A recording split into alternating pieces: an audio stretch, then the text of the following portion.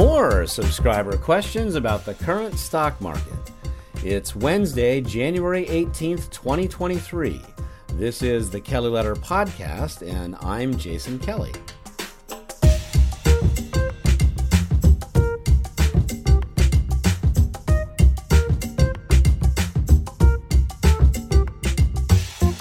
For this second episode of Season 2, I'll continue with the Q&A I began last week.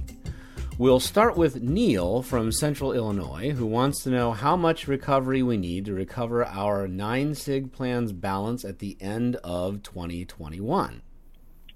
Hi, Jason. This is Neil from Central Illinois. I thought it was nice when you told us how much the NASDAQ 100 would have to rise for 9SIG to break even again, i.e. return to the January 1st, 2021 balance. I would appreciate an update on that analysis again.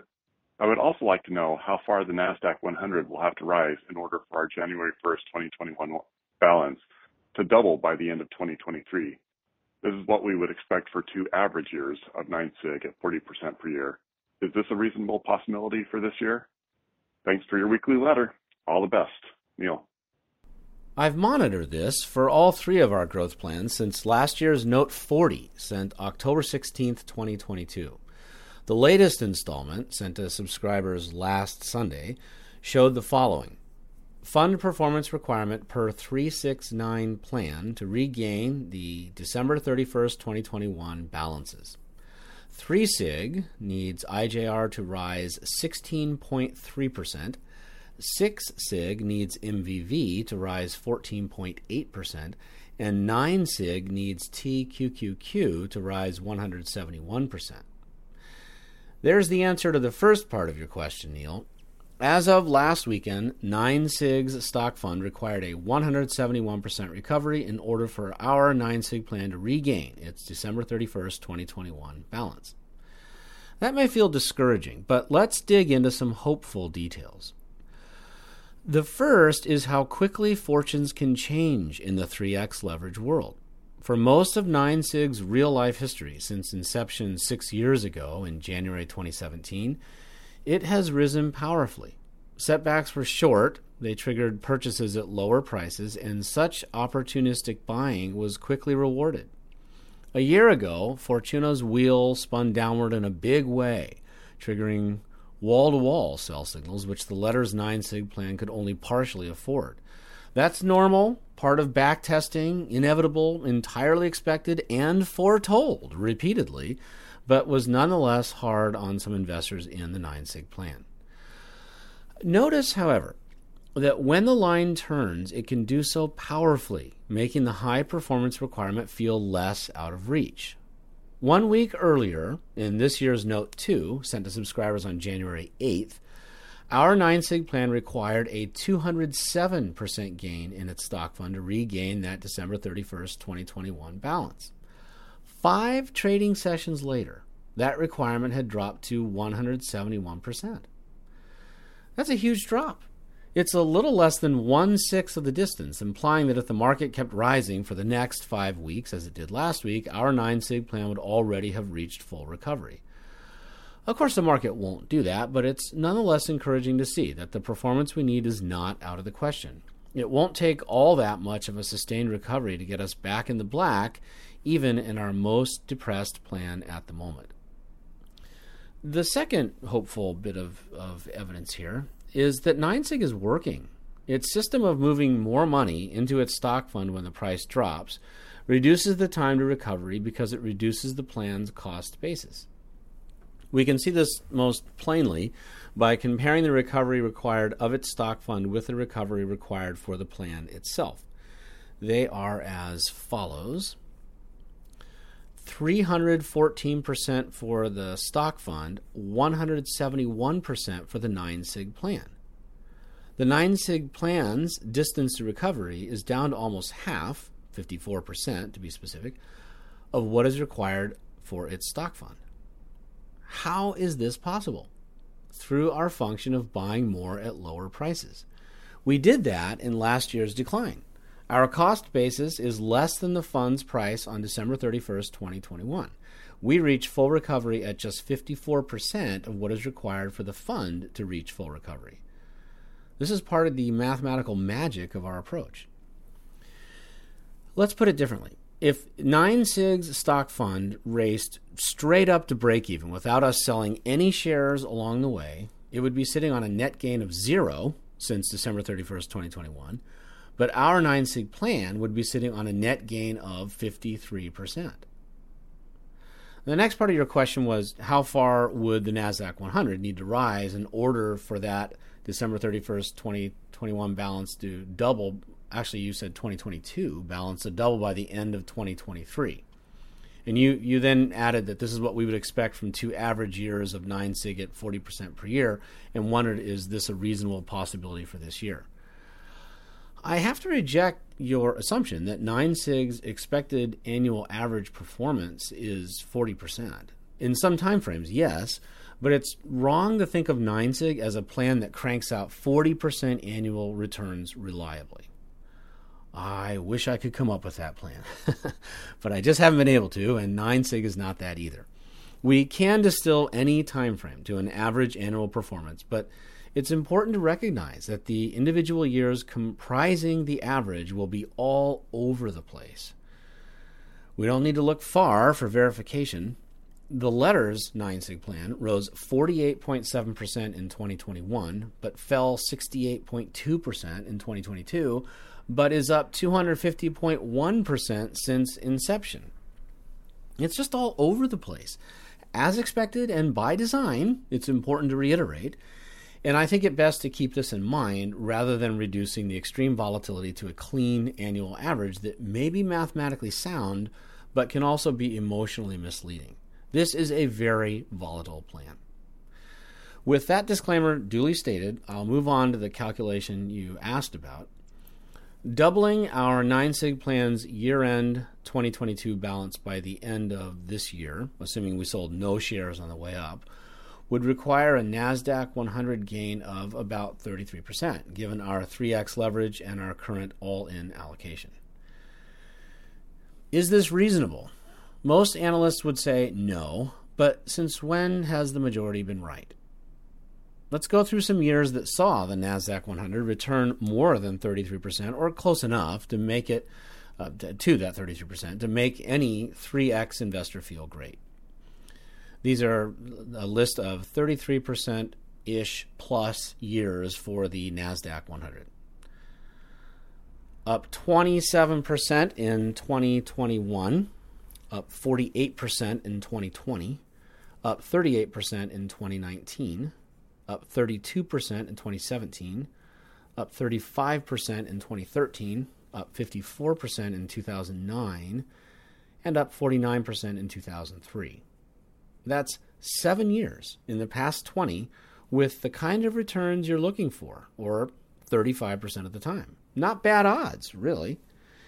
Even more encouraging is that the index's best runs have generally followed setbacks, and it just had a setback in 2022. The NASDAQ 100 has seen only 3 negative years since 2002, the last year of the dot-com crash. The 3 were minus 42% in 2008, minus 1% in 2018, and minus 33% in 2022. 2008 and 2018 were followed by strong years. After 2008, the NASDAQ 100 rose 54% in 2009 and 19% in 2010. After 2018, it rose 38% in 2019 and 48% in 2020. Again, not bad odds. Bears would object that the Fed was on the market side after the subprime mortgage crash of 2008, but what would they argue about 2019? The Fed funds rate rose from near zero in November 2015 to 2.4% in January 2019. The NASDAQ 100 fell 1% in 2018, then soared in 2019. If anything, this pattern taken in isolation would suggest that a brisk recovery is in the offing because the Fed is coming off its aggressive hiking campaign, which cratered stocks last year, and should now do better in a less hawkish environment on the way. I mean, look at the similarities. In 2019, the Fed was also going into less hawkish territory, and the NASDAQ 100 rose 38%. There's a similarity that might be nice to see. But I don't do predictions, and this isn't one.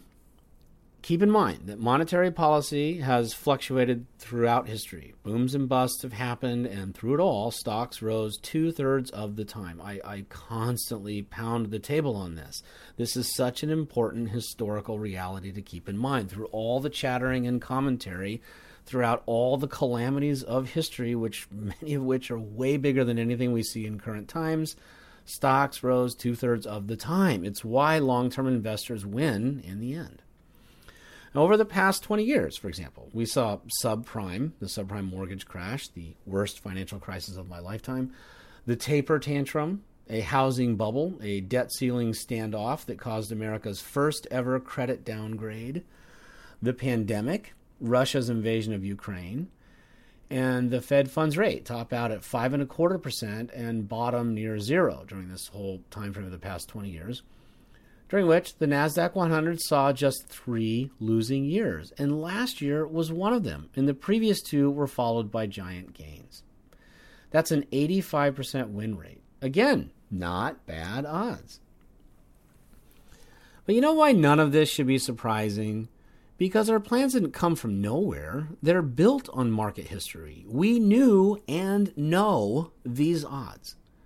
Media chatter on, but the market is still doing what it's always done, and the smart thing to do is keep following rules built from history and automate the buying of low prices and the selling of high ones, as our formula does. Next came 2 questions about where to put money within our plans during this downturn. Nick from Denver wants to know about moving his income SIG plan's bond allocation into the NASDAQ 100 at 3x leverage. Hello, Jason. This is Nick all the way from Denver. During a big downturn like this for the income SIG plan, if you aren't super dependent on the dividends coming in from AGG specifically, like the smaller portion of the dividends from the income plan, would it make sense to move some more of AGG into TQQQ to kind of form a hybrid 9-SIG / income SIG plan, just so you're taking more advantage of the lower prices when they're low like this? So that's my question. I also wanted to say a massive thank you, really mean thank you. The income SIG plan for me was game changing. I actually have hope of retiring early and pursuing my hobbies, which are very non-profitable. I am glad to hear it, Nick. Boy, retiring early sounds great. Thanks for telling me that. It's encouraging, and especially to hear that after such a rough year. You're my kind of guy. And I like your instincts, Nick. In almost all cases, gravitating toward the low-priced asset is smart. It's what drives rebalancing's excellent track record. However, if a person is not dependent on income from income SIG, why would they run income SIG? If you're trying to grow your money, which the move you're contemplating suggests, then one of the growth plans would be better. Even so, I'll grant that it's possible that you generally do want income from the income SIG plan for that early retirement, but you don't need it currently, and you want to make a smart move with the assets in front of you. If so, then yes, moving money from AGG to TQQQ makes sense when the latter is down 77% from its high. Do be aware that this will remove the safeguards of the income SIG plan. Its rules prevent it from becoming too exposed to TQQQ in case a downturn goes deeper and deeper. It's possible that you would move your safe AGG balance into TQQQ only to see it dwindle in another leg down. Doug from New Westminster, British Columbia, Canada, is trying to decide where to keep uninvested money these days. Hi, Jason. My name is Doug. I'm from New Westminster, British Columbia, Canada. And my question to you is, with the market currently the way it is, am I better off to keep my currently uninvested Signal Reserve money in cash instead of bonds? I'd love to hear your thoughts. Bye for now. Thanks, Doug. A good question on many people's minds. I'm a fan of bonds in all time frames. Even last year, which was the worst year for bonds in decades, they kept money safer than stocks kept it. In most time frames, they keep it much safer and can even show a profit when stocks decline. Because our plans move money into and out of their bond funds, we need not worry much about the price fluctuation of those bond funds. We benefit from lower prices when we buy shares of our bond funds, and we benefit from higher prices when we sell them. It works out in the wash, so we can ignore bond fund price change. Plus, more than 90% of a bond fund's long-term profit comes from its distributions, not price change.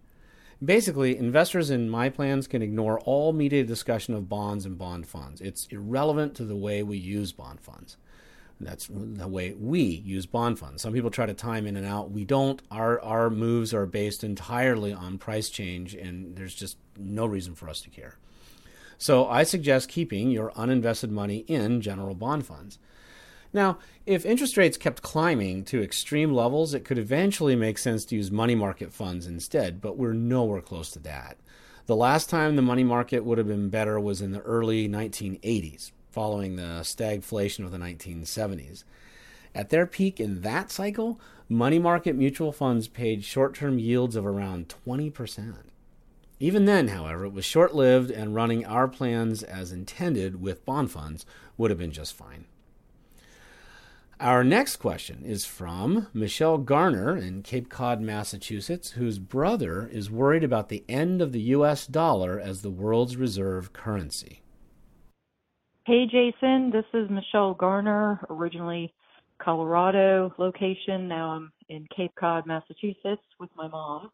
A question for you. I'm not sure if you can answer this, but my brother is talking about that with all the debt that the countries are going to start not wanting to use the U.S. dollar for trading, and therefore it's going, everything's going to crash, the market's going to crash, and basically the dollar is going to be worth nothing, and therefore all the money in the stock market's going to be worth nothing. So anyway, if you have heard anything about that or can bring that up as a question on the call, would love to hear your thoughts about it. Thanks so much. Bye. Thank you, Michelle. You're not sure if I can answer this? Of course I can answer this. That's why you call my number with these kinds of questions. So buckle up. Here we go. This is a repeating bearish warning, and as baseless today as it was every time I covered it in the past.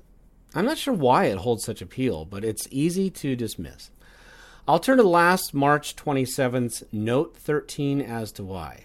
From that letter's The Chase section, that's the upfront executive summary of each Sunday letter's contents, from The Chase of last year's Note 13, sent March 27th, 2022, quote, "It's back. The baseless alarm that the dollar will lose its reserve currency status. As ever, all you need to know is the following. The dollar will not lose its reserve currency status for a simple reason. There's nothing to take its place." End quote. The feature article in that Note 13 was titled "The Dollar's Reserve Currency Status." It began by referring back to the idea that there's nothing to take the dollar's place, as reported in Note 28, sent July 11th, 2021. Now, why do I refer back to so many previous references to this idea? To illustrate that it's nothing new, just an apparently evergreen bearish scare point. It comes up any time there's a surge in government spending, a wave of fascism accusations, or a claim by hopeful Chinese analysts that a change of the international order is inevitable. I remember back in September 2020, Ray Dalio, who is the founder of Bridgewater Associates, believed that the dollar's reserve currency status was in jeopardy because of the measures the U.S. had taken to support its economy through the pandemic. Because Dalio is a big shot in the financial world, people said we should listen to him, a smart guy, and run from U.S. assets. I noted at that time that the U.S. had experienced social unrest for 4 months then, but the dollar had not so much as wobbled on its perch. The country had been hit by hurricanes, wildfires, and pandemic arguments, but not once had the reign of the dollar looked tenuous. I concluded, this is a quote from Note 28 sent July 11th, 2021, quote, Through the vicissitudes of politics, social movements, and technological innovation, the Federal Reserve has remained a rock of stability. It even withstood direct attacks on its legitimacy by presidents demanding accommodative policies, and not just from the current administration. It is one of America's most reliable institutions, indeed one of the world's. Its steady hand on the tiller is not something the world will easily abandon." End quote.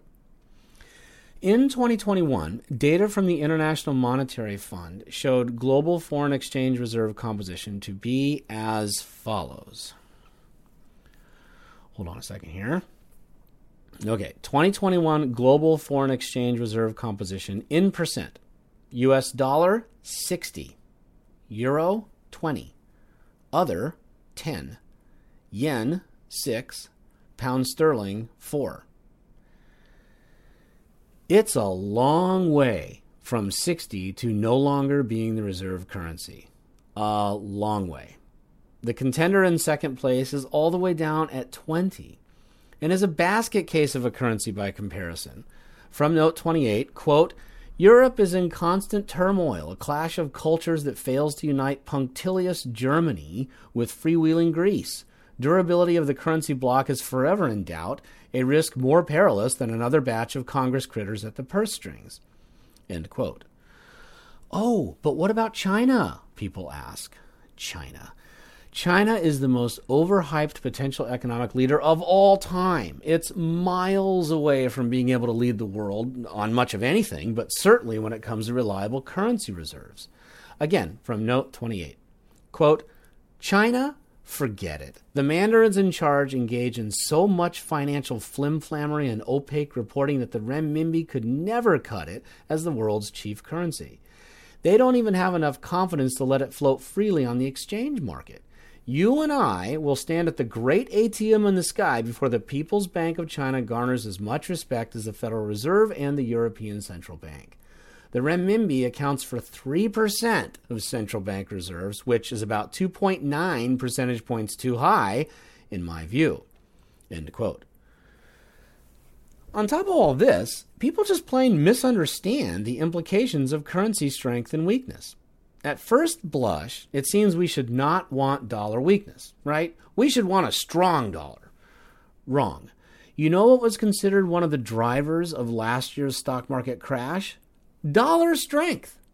That's right. It wasn't higher interest rates per se, but their resulting dollar strength. Bulls said that the chart to watch for a turning point in the stock market was the US dollar in hopes of it, wait for it, weakening. Last year, from January 3rd to its peaks in September and October, the dollar rose 18% against the euro and 30% against the yen. The October 3rd cover of Bloomberg Businessweek read, "Can't stop, won't stop. The Fed has turned the US dollar into a wrecking ball, and there's no end in sight to the carnage." What's that? A strong dollar was the wrecking ball? Yes, a too strong dollar is a problem and was one of last year's biggest worries. October CPI killed that dollar rally, sending it lower ever since, really, and it might have been commentary on that caught your brother's attention, Michelle. It certainly caught the attention of many bearish analysts, which is funny because they had previously said dollar strength was the problem. Last November 10th, Barron's reported on why the weakening dollar should bode well for stocks. Quote, "A falling dollar reduces the purchasing power of Americans traveling abroad, but investors are likely cheering the fall. For one, it means that companies that derive revenue from abroad will see higher profits when they convert sales in international currencies into the greenback. In the S&P 500, some 30% of company revenue is earned abroad. Secondly, if the reaction to inflation data leads to a sustained downward move for the dollar, it could also suggest that investors' concerns about the economy are diminishing. Global investors tend to rush to havens like gold and the dollar when their concerns about macroeconomic issues rise." End quote. And Michelle, your brother mentioned high U.S. debt as a possible reason for the world to reject the dollar as its reserve currency, but this is another old issue that has yet to matter. Very old, actually. But you know what? Actually, before I get to that, I feel like I haven't properly wrapped up this weakening dollar thing. When Americans hear that the dollar is weakening, they sometimes rush to, oh my gosh, this is the end of the country. If the dollar is going away, that means everything I own is going away and the country's slipping into the mud. And it must be because of this runaway debt. We are sinking under an enormous weight of debt. But it's just not how the factors work. People don't get this. I will get to that debt more in a moment. But as far as investors are concerned, when the dollar weakens, it doesn't mean in absolute terms that the dollar itself is going away. That piece of paper in your hand or those numbers in your bank account are going to diminish. That's not what it means when we talk about a weaker dollar. It means that the dollar doesn't buy as much of other currencies. They're just fluctuating against each other, right? It's weakening against what? Absolute value? There is no such thing. A weaker dollar means a stronger yen. A stronger yen against the dollar means a weaker dollar. And guess what?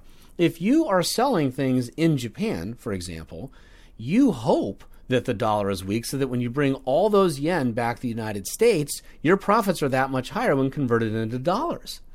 Now, last year, people either visiting Japan or living in Japan were jumping for joy. I should phrase this very carefully. People who use U.S. dollars, either Americans or others, who were in Japan, either visiting or living there, were jumping for joy last year and still are to a certain extent because the dollar became so strong. You could take money out of an ATM in Japan, it comes out as yen, but if it was coming out of your American bank account, instead of 100,000 yen taking out $1,000 back in the States, it would take out only $800 or $750. So it was a very direct comparison. Wow, the dollar is strong. So with only $750, I can buy 100,000 Japanese yen. You can do that at any ATM in Japan. So then when we go back the other way, you can see why American companies, which drive the U.S. stock market, would be quite thrilled if it suddenly became, oh, when I take my 100,000 yen back to Japan, instead of it getting me only $750, it gets me $1,200. So always keep that in mind. When we talk about a strong dollar, a weak dollar, we are not talking about absolute terms. We are talking about its relative value to other currencies. And there are many different ways this is good and bad. In the case of U.S. stocks specifically, which is what your brother was worried about, Michelle, and other U.S. assets, a weaker dollar can be very good because when money is brought back from overseas, it's worth more in that weaker U.S. dollar. Okay. Now, Michelle, your brother also mentioned high U.S. debt as a possible reason for the world to reject the dollar as its reserve currency. As I mentioned earlier, this is another old issue that has yet to matter, and it is actually quite old. America's national debt has been rising my whole life, and I was born in 1971. It's been called a crisis in the offing ever since I paid attention, starting in the 1980s. I was a nerd of a high school student. So far, so good, though, right? This high and rising debt has not cratered anything. And people who were betting against stocks since the 1980s, betting against the dollar, betting against America due to this insane level of debt, must be lovers of long, long odds. And going forward, it's the same way. To be clear, I agree in spirit. The national debt is out of control. I, too, wish responsible politicians controlled the purse strings. But they never have and never will, and sovereign debt, which is to say country debt, is simply not the same as household debt. This is the reason people don't understand it. They think of national debt like a credit card balance, but it's not. The country makes the money that's used to repay the debt. Talk about a key difference. By chance, I covered U.S. federal debt just last Sunday in this year's Note 3 when I looked at the debt ceiling debacle on tap, courtesy of House Republicans led by new Speaker Kevin McCarthy. Drawing on data from Federal Reserve Economic Data, that's FRED, run by the St. Louis Fed, I reported U.S. federal debt in trillions of dollars. 14.7 in 2011. 16.0 in 2012, 16.9 in 2013, 17.8 in 2014, 18.3 in 2015, 19.5 in 2016, 20.1 in 2017, 21.4 in 2018, 22.5 in 2019, 26.1 in 2020, 28.7 in 2021, 31.4 in 2022. That last figure, 2022, was an estimate from Statista because it's not available at Fred yet. Yet, in 2021, the U.S. dollar still comprised 60% of global foreign exchange reserves. You might think, well, it must have collapsed last year. No, what happened to it last year? It stayed right around 60%. I have a report from the Congressional Research Service dated September 15th, 2022, titled The U.S. Dollar as the World's Dominant Reserve Currency. From that report, quote, the dollar has functioned as the world's dominant reserve currency since World War II. Today, central banks hold about 60% of their foreign exchange reserves in dollars. About half of international trade is invoiced in dollars, and about half of all international loans and global debt securities are denominated in dollars. In foreign exchange markets where currencies are traded, dollars are involved in nearly 90% of all transactions. The dollar is the preferred currency for investors during major economic crises as a safe haven currency.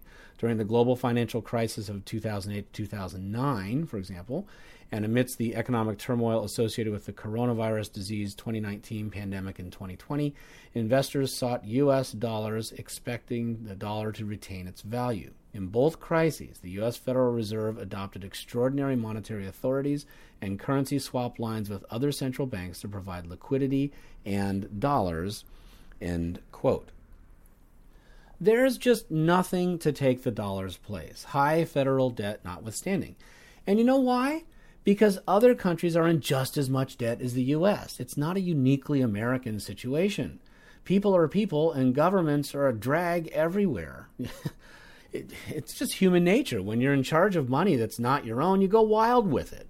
When you're representing interests that demand things of you and you want to keep getting elected, you fork out the cash. So U.S. debt to GDP is about 125%. Japan's is 225%. Italy's is 150%. The European Union's overall debt to GDP is 86%. Here we go. China's is 80%, and people sometimes say only 80%. Well, it's at least 80%, but probably higher when we account for China's constant lying in its reports. Nikkei Asia reported on December 7th, 2022, so just last month, in a story headlined, China's debt ratio hits record high at 3 times GDP, the following. Quote, China's debt as a percentage of its economy hit a fresh high at the end of June, with local authorities borrowing heavily to underpin an economy weighed down by the central government's zero-COVID policy. The U.S., China's main geopolitical rival, saw its debt-to-GDP ratio temporarily top China's in late 2020 and early 2021. But the ratio has since fallen, coming in more than 30 points below China's at the end of June, amid an economic recovery as well as interest rate hikes that have hit the brakes on borrowing. America's future growth prospects also look brighter, thanks partly to immigration expanding its population. End quote. Which brings us full circle back to the main reason we need not worry about this issue. The dollar will not lose its reserve currency status for a simple reason: there's nothing to take its place. That's been the case since World War II, and it's still the case. To recap, the dollar reserve's currency status is not threatened. The stability of the Federal Reserve and America's economic transparency have no peers.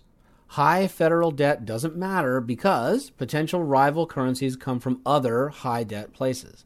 Dollar weakness relative to other currencies is no problem for stocks, and in fact is usually the preferred condition. A threat to American finances bigger than the debt is the absurd debt ceiling debacle used by showboating politicians. Another one of these is on the way this year, but is not going to dislodge the dollar from its perch. Debt ceiling games are more of a problem for treasuries due to questions they raise about the nation's creditworthiness.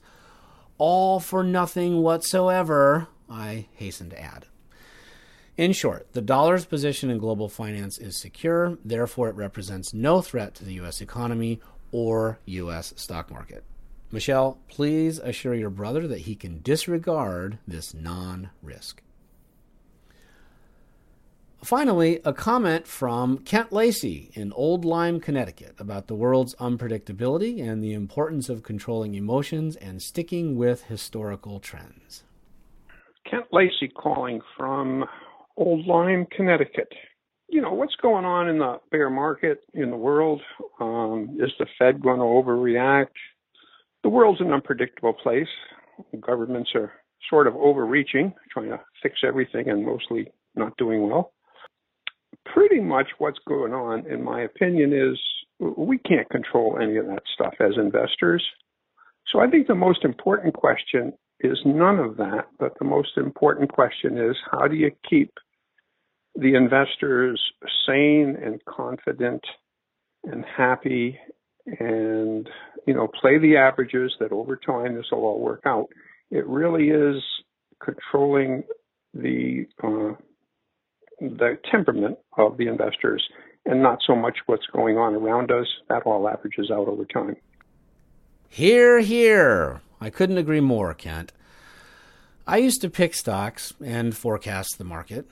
Even when I was right, I realized I was just playing a game and could have as easily been wrong. There was no point to it. What I needed was a rules-based approach built on historical trends. That's what I came up with. It's all I run today, and I have never looked back. Thank you for being part of it, Kent, and other callers as well. Subscribers, feel free to call the number I emailed to leave a voicemail message with a question anytime. This is a benefit of subscribing to the letter.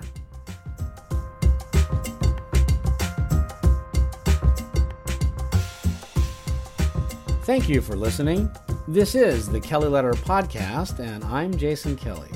Please subscribe to the podcast from any of the links at jasonkelly.com to Apple Podcasts, Spotify, and other platforms.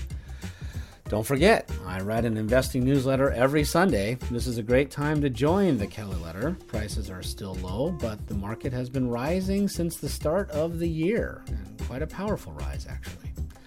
Please become a Kelly Letter subscriber today at jasonkelly.com to start your own market-beating SIG plans over the long term.